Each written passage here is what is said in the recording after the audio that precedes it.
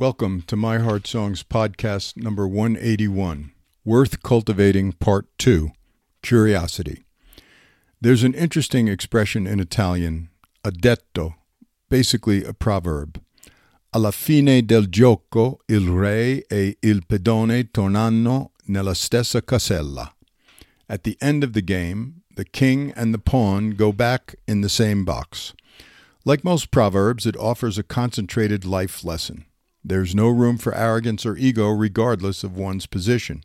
After all, at the end of the day, we are all humans who are born, are living, and will someday die. We may be different than others, but holding ourselves as better, more enlightened, or entitled is a prescription for suffering.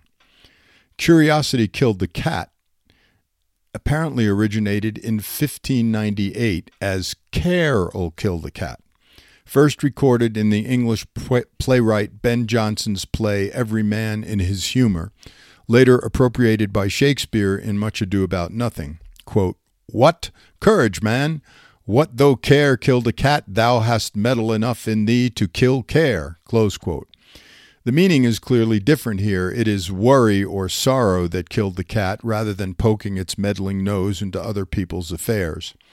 The message has morphed into a modern-day cautionary, don't be overly inquisitive about things which don't concern you, as it will only cause trouble.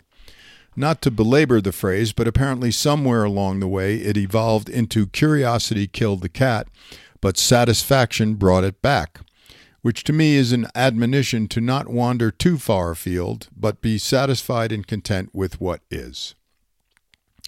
Our appetite for information, knowledge, and understanding seems to be survival-based, as we share with the entire animal kingdom this quality of endlessly seeking particulars in order to navigate our environs.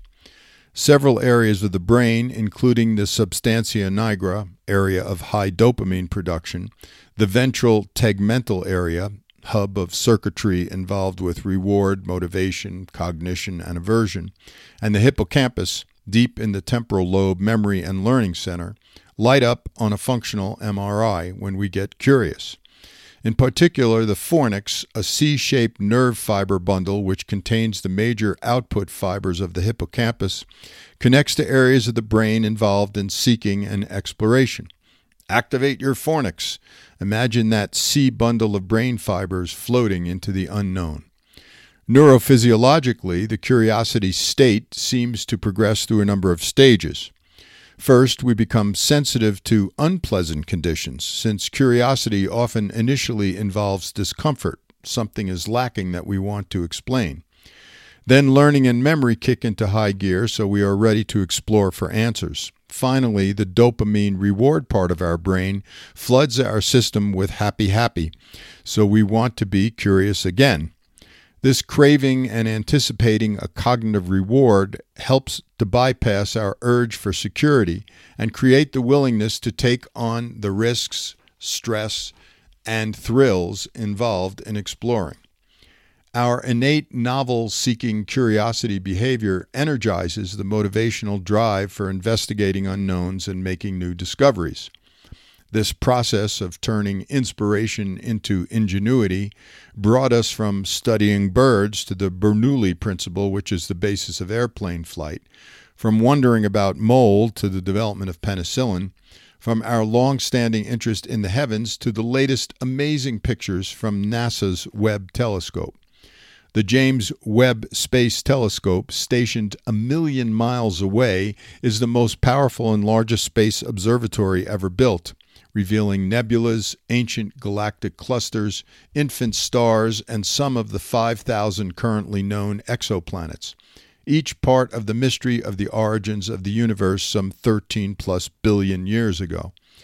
Using infrared capability, think night vision goggles, the new telescopic images will help to reveal where the universe was a mere 250 million years ago. Researchers distinguish between epistemic curiosity, a person's desire to acquire new information, facts, and ideas to bridge their knowledge gaps, and empathic or social curiosity, which is more a fascination with how other people think, feel, and act. Perceptual curiosity has also been delineated, wherein one maximizes the sensory info available. Perhaps the concept of Gardner's forms of multiple intelligence is useful here, and there really are an equivalent 8 forms of specialized curiosity. How do we feel when we're curious? Annoyed, an itch we can't scratch, bugged, stressed, excited, fun to figure out an answer, energized to find out more, motivated to keep searching? Do you feed that informavore part of you that's hungry for new knowledge, experiences, and perceptions? What are you curious about at the moment? What stimulates for you that creative vortex of curiosity, drawing in all sorts of enhanced possibilities, expanding quickly to many divergent interests?